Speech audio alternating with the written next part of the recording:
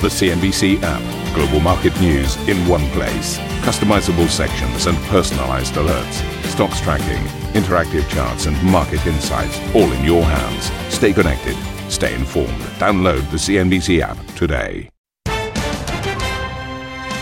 Very good morning, everybody. This is Squawk Box. The headlines. The Dow hits a 4-day winning streak as trade fears ease, while Chinese stocks tick lower after August producer prices logged their sharpest fall in 3 years. Meanwhile, German bund yields hit a one-month high after a report Berlin is mulling a shadow budget to get around tough national spending rules.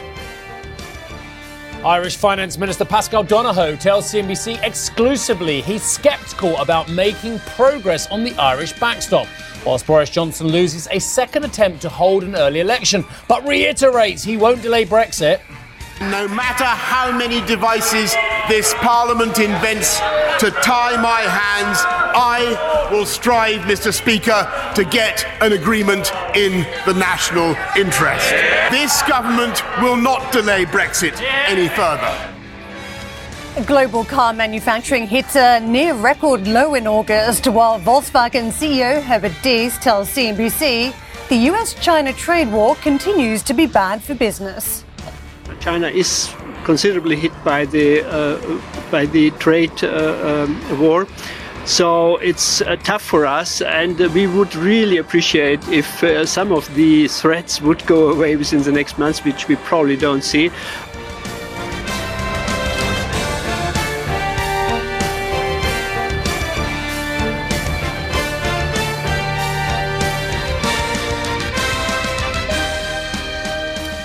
So here's a lesson for all you rookie reporters out here. When looking at the markets like on my left-hand side, you don't start the show by going, nothing's happening. It's a flat market, because that would be A, inaccurate, and B, boring television, was it as well? So look at the S&P, down 0.01%. Oh my goodness me, what a dull market. Well, luckily I found a kindred spirit in Nicholas Colas of Data Trek Monitoring as well, who completely agrees with me that there is always a story in these markets. There's always something fascinating, either in the data or the individual market moves, and you didn't even have to dig that far, that deep down in order to find the interesting stuff, because we saw really big moves, divergent moves on sub-indices and indeed some of the sub-sectors as well. For instance, energy surging yesterday, thinking that there's going to be a more hawkish Saudi Arabia out there as well. So we saw the energy sector up significantly over 1%, and we saw healthcare down about 1% as well. So straight away, you've got a story there. You've got a big spread of around about 2.5% between the best and the worst performing sector of the session. And then you dig a little bit further and you say, hang on a second. The US market wasn't flat across the board. In fact, there was a lot of action in the Russell 2K, in the mid caps, in the smaller caps as well, with the Russell 2K actually having a bit of a surge in session as well. So the disparity, the difference between the Russell 2K and indeed the S&P was around about 19% year to date, around about 13% difference in the performance there. So Russell 2K, yes, it's been a laggard, but it's actually coming up the rails there as well. So very interesting to look at that index trading above its 200-day moving average now as well. In terms of the data front, I think it starts getting tasty this week. You've got JOLTS today. What's JOLTS? JOLTS is the Jobs Labour Turnover Survey. It's very fascinating because the Fed looks at this one. They look at the turnover in the jobs market as well. So have a look at that one as well. Also, have a look at the treasuries. They've moved me on. They're in a hurry today. 1.64%. Oh, my goodness me. Look at the size. That's not that big, is it? But it is interesting because we got down to 1.5% yield. So all over the world, including Jeff's second headline today, we're seeing yields pick up a little bit. What's going on? People thinking that we're going to get a turn, thinking that the central banks are done. I don't know, but it's interesting, isn't it? And who'd have thought yields would be picking up at this moment? And look at this. I mentioned yesterday, I had my CNBC app out, didn't I? And I was looking at a 2.03% yield 30-year paper on the US, and also 30-year paper in Italy was also at 2.03. Yeah, I know. Wacky, isn't it? But now look, 2.123. Anyway, so it has picked up a little bit on the yields. So is there a story about people loosening their bond holdings and getting back into equities? Or, dare I say, are they going to cash? Who knows? 10-year, 1.64. Right, dollar crosses. I'll go straight to sterling, actually. It's only a couple of days, we're at 118. Look at that, 123. Is that because the confidence in the Johnson government's back, that there's a cohesive cabinet, that you've got Parliament sitting? No, none of that works, does it? It's basically because they think that it's not going to be a no-deal Brexit. Simples. 1.1043 is the euro-dollar. Dollar-yen, 107.38. 7.116, the key dollar-yuan pair. Right, they want to move on to the oil market and gold as well. Gold plummeting. No, it's not plummeting again. Supposed to be on there, never mind. Let's have a look at the oil market. Down 1.46%, 3-month Brent, 62.8 is where it's currently trading. Again, it's been on the front foot ever since we saw a change in leadership at the Saudi Energy Ministry. I'd say for my part, actually, it's the first time I've spoken about this. I've worked a lot with the Saudi oil ministers over the years. I thought Al Fali was actually a very, very good communicator and was very generous with his time for journalists. I'll just chuck that one out there as well because, of course, we have a change of leadership there. We have found gold. Well done. They got the right board. Look at this. 14.89. That's really interesting, a troy ounce. We got up to 15.50. What does that mean? You're lessening after your momentum story. Do you remember I took apart an analyst a couple of weeks ago? A little bit awkward, to be honest. But I was saying, why are you buying gold? Oh, well, it's a more dangerous world. No, why are you really buying gold? Oh, it's not really about momentum, is it? Yeah, it is sometimes. Anyway, WTI, 58, spot 12. Do you want to look at the Asian indices? Let's do that. 26,703, the Hang Seng, the Kospi 2030, the ASX 200 down 0.7%. Opening calls for European markets finally look like this. Wow, we've gone into some detail on the decimals today. Wow, our producers are selling themselves. 7.8 points down for that. They've gone to decimals. I should give them a bit of credit, shouldn't I, Jeff? Look, up 9.7. Down 6.7, really, guys? Down 39.3. They didn't have my gold ball, but my God, they've redeemed themselves with such extraordinary detail on the opening calls. Morning, guys. Good morning, welcome back. Long time no see. Well, they call it arithmetic, don't they? How are you both? Good. Congratulations on the Ashes, by the way. Oh, thank you very much. Bang! I was waiting for that. By the way, that's cricket, by the way, in case you wonder what the Ashes were. Yes. You're the only Australian I know, apart from Oriel Morrison, who doesn't care about sport. Were you watching it from Ambassetti? I was listening. Did watch the Grand Prix on Sunday. Oh, that was good. Anyway, what's going on? I think the word, to sum up the word is emboldened. And I think we can take that word from the F1 and we can take that word from the cricket, because emboldened is exactly what happened in the markets yesterday. And I think you've described it. The interesting point in that data track piece that I was looking at was the explanation of how momentum didn't participate in the rebound. So people were emboldened to go back into the market. But the interesting thing was the churn meant it wasn't the same things that went up that have been going up recently through this strong market phase. And the fact that it wasn't makes you start to wonder, okay, so what we saw was a move into value or things that haven't enjoyed the recent run as much. And bond proxies did okay. Your energy, your financials, it wasn't necessarily those real estate and healthcare businesses that might have been part of that momentum trade here. So I think that the question still remains for me, as you look at those who are emboldened to come out, take off their helmets and have a go at trying to push this market up, believing that maybe the new noise around the trade deal means that we're not going to have a recession in 2020 and that we are going to have a resolution to this story. I think yesterday's message about hope still applies here. Hope is not an investment strategy. Don't take that one piece of evidence from yesterday's trade as a sign that it is safe for you necessarily to pile back into these markets. We've been questioning all along whether investors are ignoring some of the red flags, and the inverted yield curve has been one of those big signals for the market.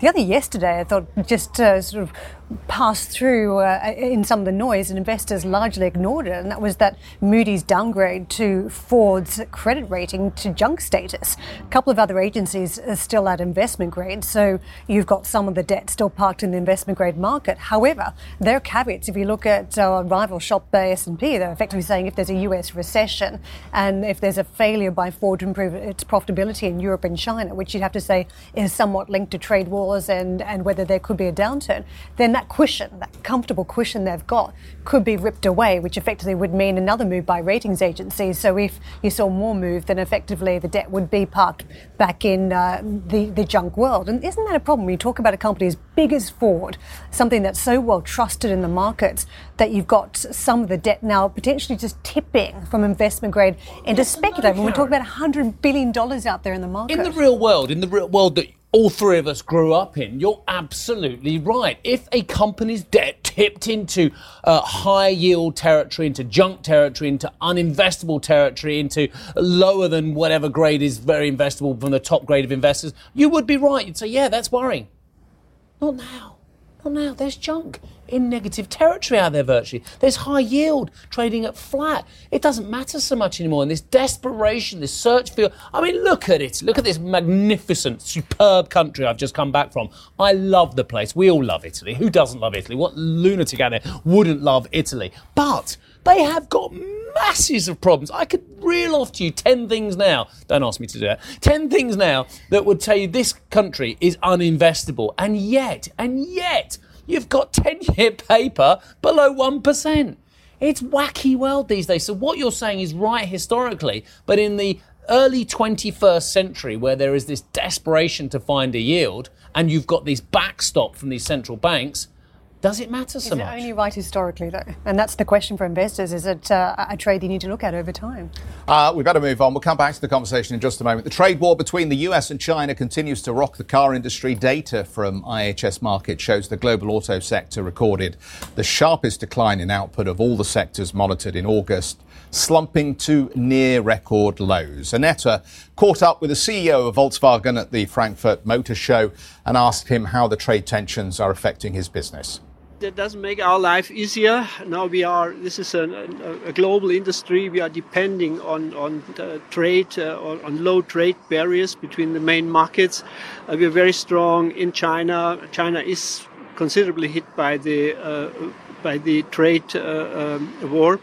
So it's tough for us, and we would really appreciate if some of the threats would go away within the next months, which we probably don't see.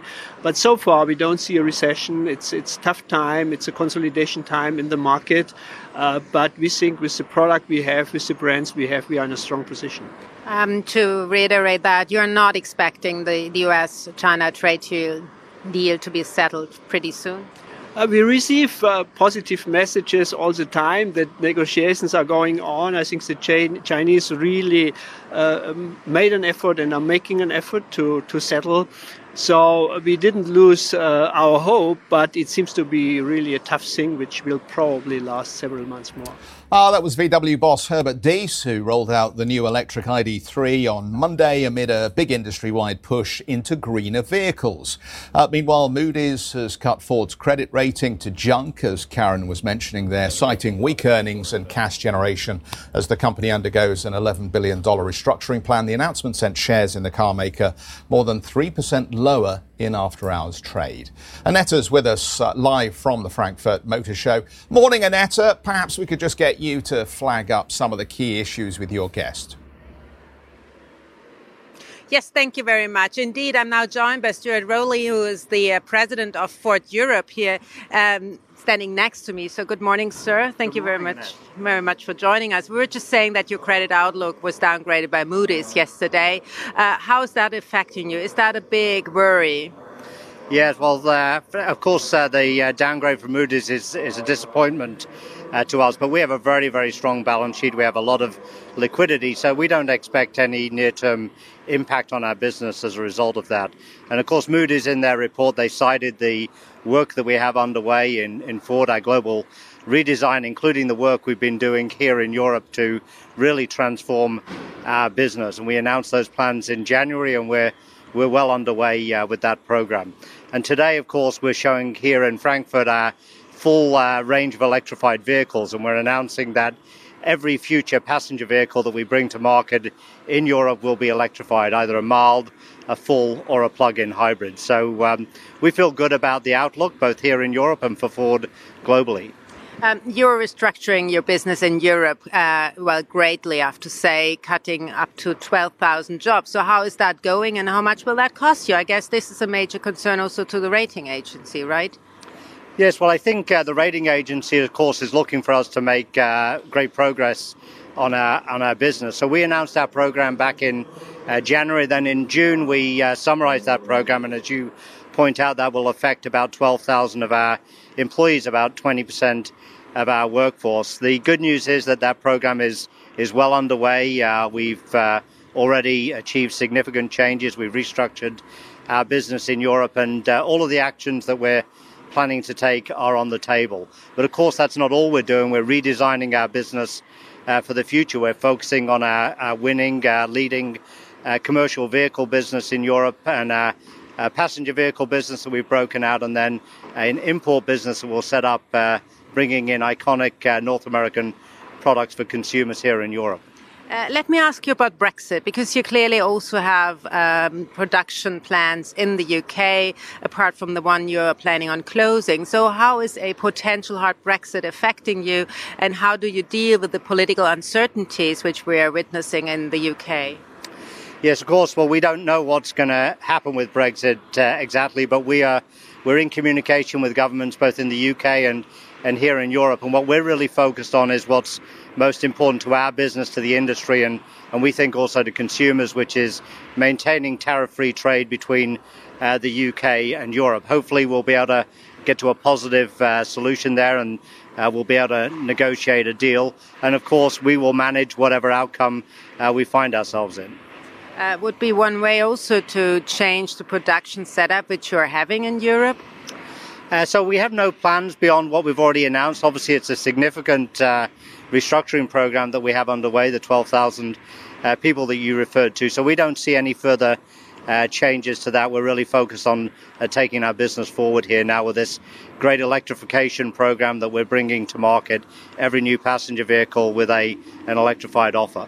How's the pricing with those electrified variants of your models? Because clearly we're seeing prices being higher currently still for electrified vehicles because of the cost of the battery mainly, it seems to me. So what's your pricing range there? Well, what we're trying to do is really make a electrified offer for all consumers. So obviously full battery electric vehicles, and we will have the first of those in our range next year. They come with a significant increase in cost. That's why we're looking to bring mild hybrids to some of our entry-level vehicles, our Ford Fiesta, our Ford Focus, and the great new Ford Puma that we're showing here today. And then on our larger vehicles, the new Ford Kuga, we'll also have full hybrids and plug-in hybrid options. So our plan is to have an electrified version for all consumers with all wallets. One last question on how well you are prepared for economic outlook, which is deteriorating quite substantially in Europe, but also first signs of a cooling down in the United States. What do you think? How are you preparing for that? Well, of course, we're always preparing for all economic eventualities.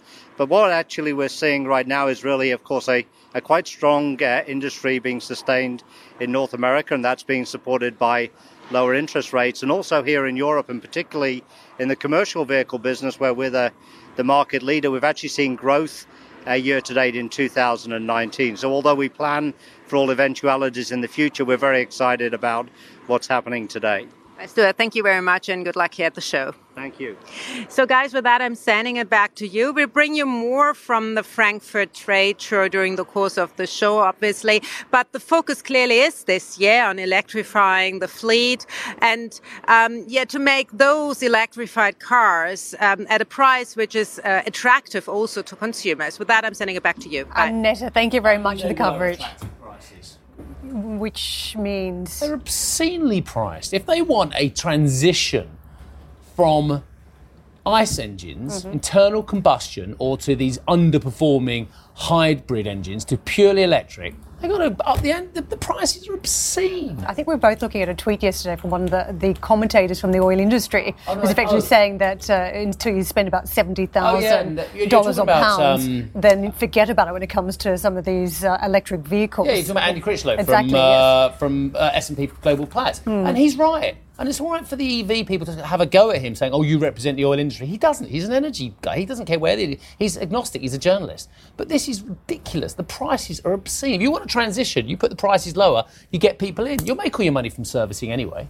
It works both ways, doesn't it? I mean, if you can produce in sufficient scale, then actually you can bring the economies of scale into the ultimate pricing. But at this point, it's not clear that there's going to be mass adoption at this point without more punitive sanctions on ICE engines, which is where we're going in Europe, really. It's more stick than carrot at this stage. Yeah. Just wonder whether they've all invested in the wrong areas of business too, not enough into battery technology, that those investments simply just haven't taken place at the right point in time. We are going to push on and take a look at some numbers out of China, as data watching is what we've been doing for the last couple of weeks, and China's producer price index fell deeper into deflationary territory in August as factory prices marked the sharpest annual decline in 3 years. China's PPI fell 0.8% in the month amid weaker raw material prices. Consumer prices rose 2.8% over the period, beating estimates. No, I'm just configuring a Nissan Leaf here to work out how much they cost. OK, right. Other EVs are available. Right, coming up on the show, Prime Minister Boris Johnson vows to keep calm and carry on despite losing his second bid to trigger a general election and failing to make a meaningful progress on the backstop in Dublin. More from our international exclusive interview with the Irish Finance Minister next. And if you just can't get enough of Squawk Box, be sure to tune in for our very own podcast. Head to cnbc.com, Apple Podcasts, Spotify, or wherever you get your podcast. Have a listen and download today's episode. For our listeners out there, stick around for some more.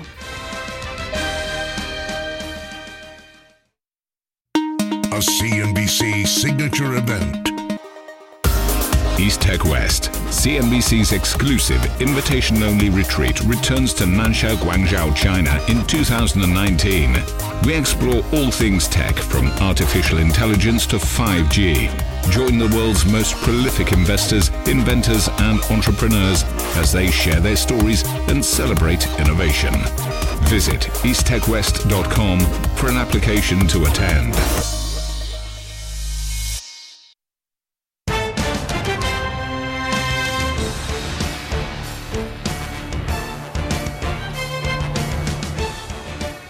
UK Prime Minister Boris Johnson has failed in his second attempt to trigger a snap election, with only 293 MPs voting for a fresh poll, which is far short of the two-thirds majority required.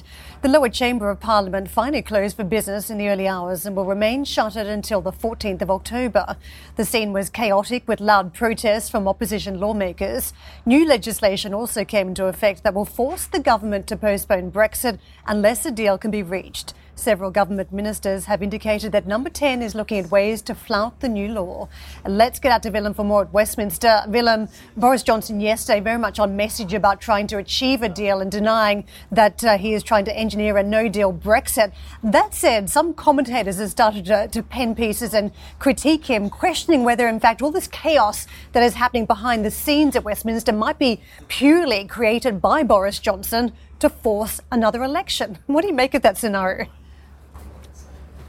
Well, I mean, clearly it's been a difficult week or two for the British Prime Minister. You know, he's wanted to try and hold on to that option of a no-deal Brexit. Parliament at least seems to have denied him that.